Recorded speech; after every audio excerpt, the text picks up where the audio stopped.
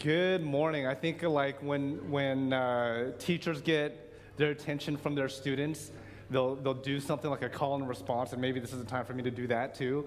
And so he is risen. All right. Well, again, happy Easter. My name is Prentice. I get the privilege to be the lead pastor here at Bethany, West Seattle.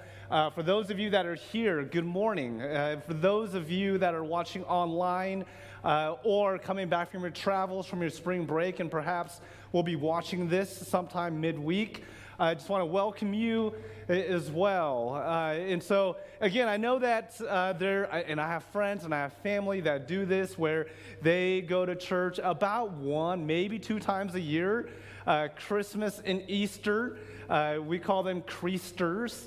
But if that's you, hey, no shame. But I just wanted to say thank you for taking a risk on showing up. I know that going to church and showing up into this new community, especially a faith community, is challenging and it's scary. And so again, if you are new, if this is your first time even in church in a long time, thank you for taking a risk this morning with us here at Bethany. And so with that said, we will go into our scripture. It is from the book of Luke, the Gospel of Luke, chapter 24. And of course, it is the story of Jesus' resurrection. And so today, on Easter Sunday, we celebrate the risen Christ. And it's because of this risen Christ that we can have new life. And I want to unpack this story probably for the first time or probably for the 100th time for many of us. And it's a story that I love going back to over and over again. And so we will be in Luke chapter 24. I will read a few verses and we'll pray and we'll get to work. I'll say this, after service, we'll all have an opportunity to go downstairs in our fellowship hall, and there'll be an Easter egg hunt for the kiddos. There'll be refreshments and treats and coffee in a big photo booth. And so we just want to encourage you to just spend a few minutes with us before you take off for your Sunday brunch or whatever it is in community after our service. And so with that said, Luke chapter 24, verse 1 through, let's say 6 today. But on the first day of the week, at early dawn, they came to the tomb, taking the spices that they had prepared. They found the stone rolled away from the tomb. But when they went in, they did not find the body. While they were so perplexed about this, suddenly 2 men in dazzling clothes stood beside them. The women that were there were terrified and bowed their faces to the ground. But the men said, and really these are the angels, said to them, "Why do you look for the living among the dead? He is not here, but he is risen. Remember how he told you while he was still in Galilee." Let's pray. God, thank you. We really, really thank you this morning for your life, your death, and your resurrection. And so we come before you at the foot of the cross to say we're so grateful that we can live this new life because you have died and rose again on our behalf. And so thank you that you defeated sin on the cross. You defeated evil on the cross so that we may experience everlasting life. May we remember that not just today on Easter Sunday, but every single day of our lives. And for those that are here that may not identify as being a follower of Christianity, God, may this be a moment where you just speak silently to their hearts. That there might be a God that loves, that cares, that wants to bring them also into new life and everlasting life. In your name we pray, amen and amen. Well, several years ago, my wife and I, we went on this family trip. And on this family trip, I'll never forget, we stopped by, I think it was a restaurant. I'm not sure, but the whole family, we got out of the car and we started walking to the restaurant. And this group was my wife, Maria, the one who played violin so beautifully, her dad and myself. We were walking into the restaurant, and we saw a tree from a distance. And we all were wondering, what kind of tree could that be? It was definitely a fruit tree. What kind of fruit tree was this? And her dad, being so kind, turned around and went to do some investigating and ran across the street to the tree and found out it was an apple tree.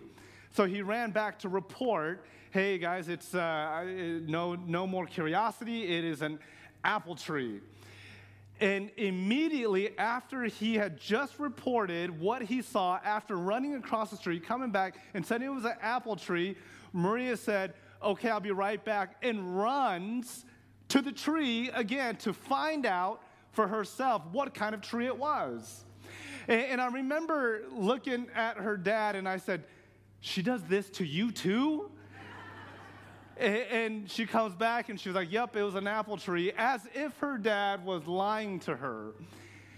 And her dad had told me that, yes, she does that. She's been doing that all her life. She's been doing that ever since a kid. There's something about the wonder that's in her that she has to, and maybe you can resonate with this, where she has to see the answer for herself, where she has to experience it, not just hear about it or read about it, but actually experience herself. And so for many of us, we know what that wonder feels like. We even know what wonder even looks like. If you have been around kids, and there's many kids this morning, the way that they get lost, the way that they wander, the way that they walk around, the way that they keep asking why, the way that they get into things because of this curiosity, because of this wonder. And I would imagine we also know that this wonder, even from being a child all the way to adulthood, does not go away. It's just that our wondering looks a little bit differently. And maybe many of us, we've wondered about many things in our lives. And we put those into forms of questions. What will my next career be? Some of you are wondering what the next move in life will be. Will I be staying in Seattle? Will I be moving? Will I have a new job? Well, I wonder what's going on with my relationships. Am I ready to take the next move? Is the next move to actually end things? Is the next move to move forward into something more intimate and deeper? Is it more meaningful? I don't know, but we wonder. Maybe it's in my finances. Maybe it's in questions of existential questions like, who am I? What is my purpose? Regardless of what it is, from a little child to the day we die, we will always have wonder in our hearts. And I don't believe that these questions of wonder that we ask ourselves are isolated questions in different compartments, like, hey, will I be wealthy? Will I, have upward mobility? Will I have status? Again, will I have, certain kinds of relationships? These wonders that we have, they aren't separated or isolated wonderings that we have in our lives. As a matter of fact, all of the things that we wonder about, especially in life's most pressing questions, as a family, as a community, as individuals, there is something more deeply rooted that has a common thread throughout each and every one of our questions, our curiosity, of our wondering. There's an underlying yearning that's going on. It's a deep longing and searching for peace. In John chapter 16, verse 33, Jesus says this, I've told you these things so that in me you may have peace. In this world, Jesus says, you will have trouble. And many of us, we've experienced trouble, and we wonder. But Jesus says, I have come to bring peace. So take heart. I have come to overcome the world. You see, the peace that Jesus is speaking of, it's not just this peace that's an absence of conflict. That couldn't be the case because Jesus never really avoided conflict. But it's this holistic understanding, what the Hebrew word describes as shalom. I know that the word shalom is hard to define, especially in the English vocabulary, but the word shalom, we may not be able to define it, but many of us, we've experienced it. We've felt it. If you've ever felt harmony in your life from head to toe, inside and out, you've experienced shalom. If you've ever experienced a sense of fulfillment and gratitude and fullness, you've experienced shalom. If you've experienced contentment that no matter what's happening in the world, and really all you have to do is watch the news, all you have to do is read headlines, all you have to do is scroll through social media, and even in the midst of all the chaos and the despair in the world, if we're able to step back and say, you know what, in the midst of all of that, I am content, then you've experienced shalom. If you've ever felt joy that's everlasting, if you ever just felt being alive, if you ever felt just being alive, you felt peace, this shalom that Jesus is talking about, the very peace that Jesus says, in a world where there's a lot of trouble, I give you this shalom, this peace. And again, I would argue that to be human is to wonder, and to wonder, again, is to search, whether we know it or not, is to search for this shalom that Jesus is speaking of. It's a natural human instinct that longs to be satisfied.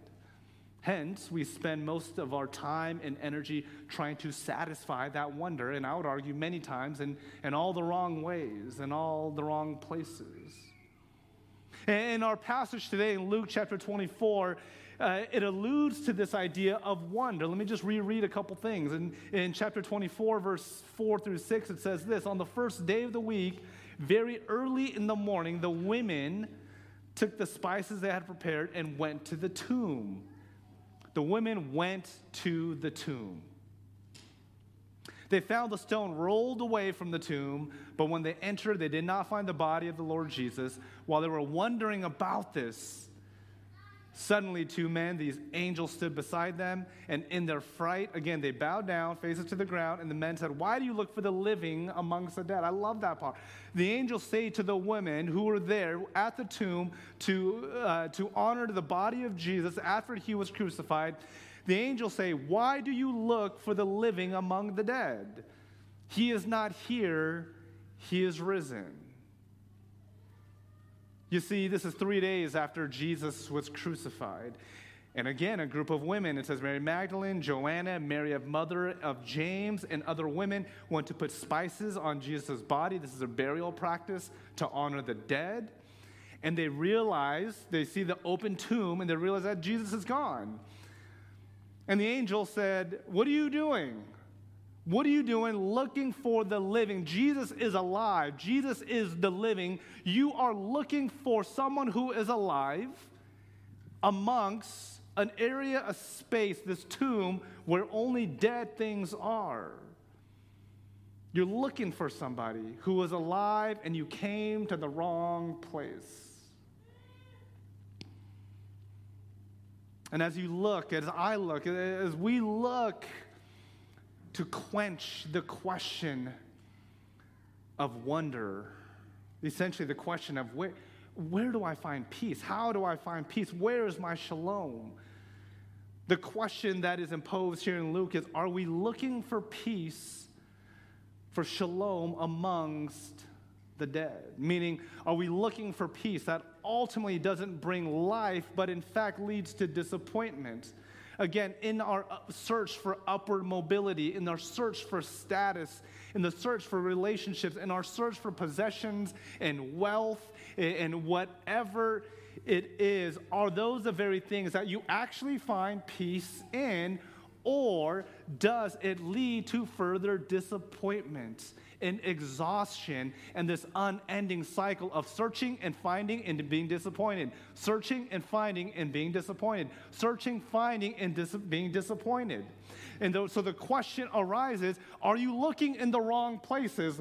Like when Mary and the women came to the tomb, he's saying, you're looking for life and life everlasting, but you came to the wrong place because you came to a grave where things are dead. Jesus isn't here. And so many of us, myself included, in our search for peace and life and joy and fulfillment, we go to the things that doesn't bring us life, but instead bring us death. We're looking into the wrong places. Peace, shalom, can be found, but many times we find it in the wrong places. I had a former college friend who, after graduation, the circle of friends, many of us, we looked at him and we saw him as the guy who made it after college, who had everything. He had a new job where his father was the CEO of the financial firm, and so he was automatically placed into higher ranks, making a lot of money. He drove a fancy car. He was our first friend that bought a house, and not just any house, but a nice big house. He surrounded himself with beautiful people. And people think I'm exaggerating when I say this, but maybe it was a year or two after he graduated, he was a legitimate contestant on The Bachelorette. This is the kind of life that he lived. And so after several years, we hadn't seen each other for a long time. He knew that I was in ministry. I was a youth pastor at the time, and someone like him does not hang out with a youth pastor like me. But we played in this annual Turkey Bowl. It was a football game that where our friends just kind of came together. And I remember seeing him after several years, and I remember just saying, man, how are you doing? And he knew I was in ministry, and maybe this is a way for him to open up. And I'll just say this, like when I tell people I'm a pastor, it tends to be like an immediate sense of like confession. Like, here's why I haven't been to church, or here's why I did this or that. So it either goes that way, or I get on a plane and I immediately just say, hey, I'm a pastor, because I know then they will not talk to me for the rest of the flight. And so I said, he knows I'm a pastor, so he's just saying, like, friends, there's something going on in my life. And I'll never forget this. He says, I literally I lay in bed, and I just stay up all night, just wrestling, not being able to fall asleep. And he says, it's so ironic, because while all of myself and friendships, we think this person has everything, his exact words were, it feels like I'm missing something. And I'm like, well, you have everything. You have the vehicle, you have the fancy house, you have, relationships, you were on The Bachelor, for goodness sakes. Like, you have everything, and yet here he is saying, I am missing something. And many of us have felt this too, no matter what kind of possessions or the things or the people you surround yourself with. Whether you're even a Christian or someone who doesn't identify with any faith expression at all, many of us, myself included, have experienced this sense of hopelessness, like something is missing. And I would say that maybe it's time for us to consider or to reconsider the promises of Jesus. And I want to say this, the real Jesus, not the Jesus that is intertwined with all these different political affiliations, not the Jesus that is used by people to justify hatred and violence and racism and prejudice, not the Jesus that is used to propagate division and exclusion, not the Jesus who is used to shame and judge and condemn others, but the real Jesus. The one who promises those who are thirsty for shalom that they will never thirst again. The Jesus who promises to give new life, not just new life, but life to its abundance. A life that is thriving, filled with joy, filled with purpose, filled with fulfillment. The kind of life that differentiates between being fully alive and just breathing. Some of us here, we're just breathing. And Jesus saying, I want to give you not just a life where you're just breathing, but a life where you are thriving. The Jesus who disrupts. Did you know that Jesus was oftentimes a disruptor? That's a whole sermon for itself. But Jesus was a disruptor who turned tables, who spoke against evil and injustices. The one who promises everlasting life and life that will never end, so that we too, as Jesus did, would resurrect from the dead. This is the Jesus that we need. The Jesus that we all should consider. The Jesus where this philosopher named Pascal says this: there is a God-shaped vacuum in every heart and every person, which cannot be filled by any created thing, but by only by God the Creator, made known through Jesus Christ. Many of us, all of us, we have a God-shaped vacuum in our hearts that can only be filled with God the Creator, made known through Jesus. And the good news, my friends, is that this peace and shalom of God becomes a cure for our wonder. And it's available for everybody. In Luke chapter 24, it says this: when they came back from the tomb, they told all these things to the 11 and to all the others. I love this part. It was Mary Magdalene, Joanna, Mary of mother of James, and others with them that told this to the apostles. But they did not believe the women, because their words seemed to them like nonsense. I want to end with this. What I want you to notice is that it was a group of women that went to the tomb. There they got the message from the angels about Jesus' resurrection. Jim Wallace, a theologian and the founder of Sojourners magazine and now website, he says this: in so many of the gospel stories that are familiar to us, women were behind the scenes, always there, always present, always faithful. But nearly always in the background and hardly ever mentioned by the men in the stories, and certainly not the ones writing the stories. But God chose to reveal the miracles of Jesus' resurrection first to women. They were then told to report the astonishing news of the empty tomb to the men. And I love this part. While the men were in hiding because they were afraid that they too might be crucified or arrested, while the men were hiding, the women delivered the greatest news the world has ever known. The women took the risk to honor Jesus. They could easily have assumed that they too would be killed or arrested. They had a lot to fear, and yet in their fear, they went to the tomb. In Mark 16, they wonder amongst themselves, how are we going to roll this tomb away? Tradition has it, says that it took 20 Roman soldiers to move the tomb. And yet, in their curiosity, in their wondering, they went to the tomb.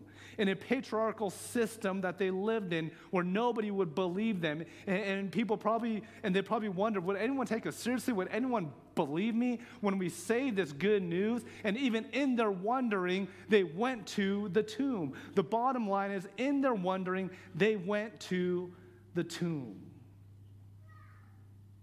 And maybe it's time for many of us to acknowledge that we have been going to the wrong places for peace, for life, to thrive.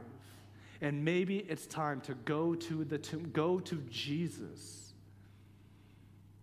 Maybe what we've been doing hasn't been working. You're exhausted, you're discouraged. Again, you're feeling this hopeless this morning because of us going to where things are dead rather than to the one who is alive, which is Jesus.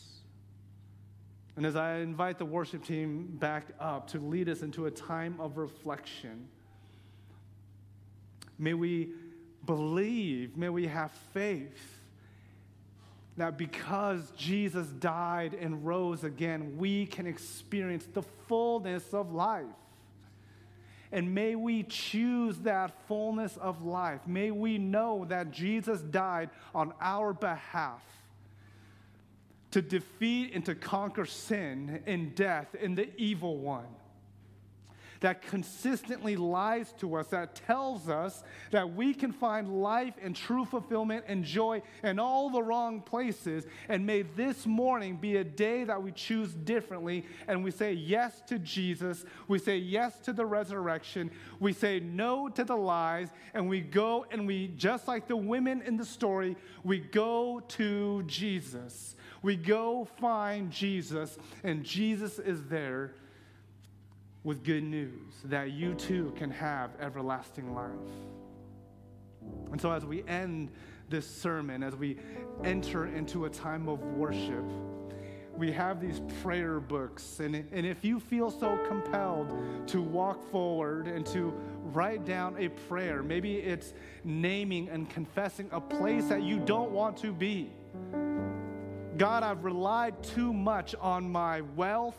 God, I've relied too much on things and status, and I know that that is not where I find the living. Maybe it's a time of confession, or maybe it's a time of hope. God, may this day forward be a time where I give my life to you fully.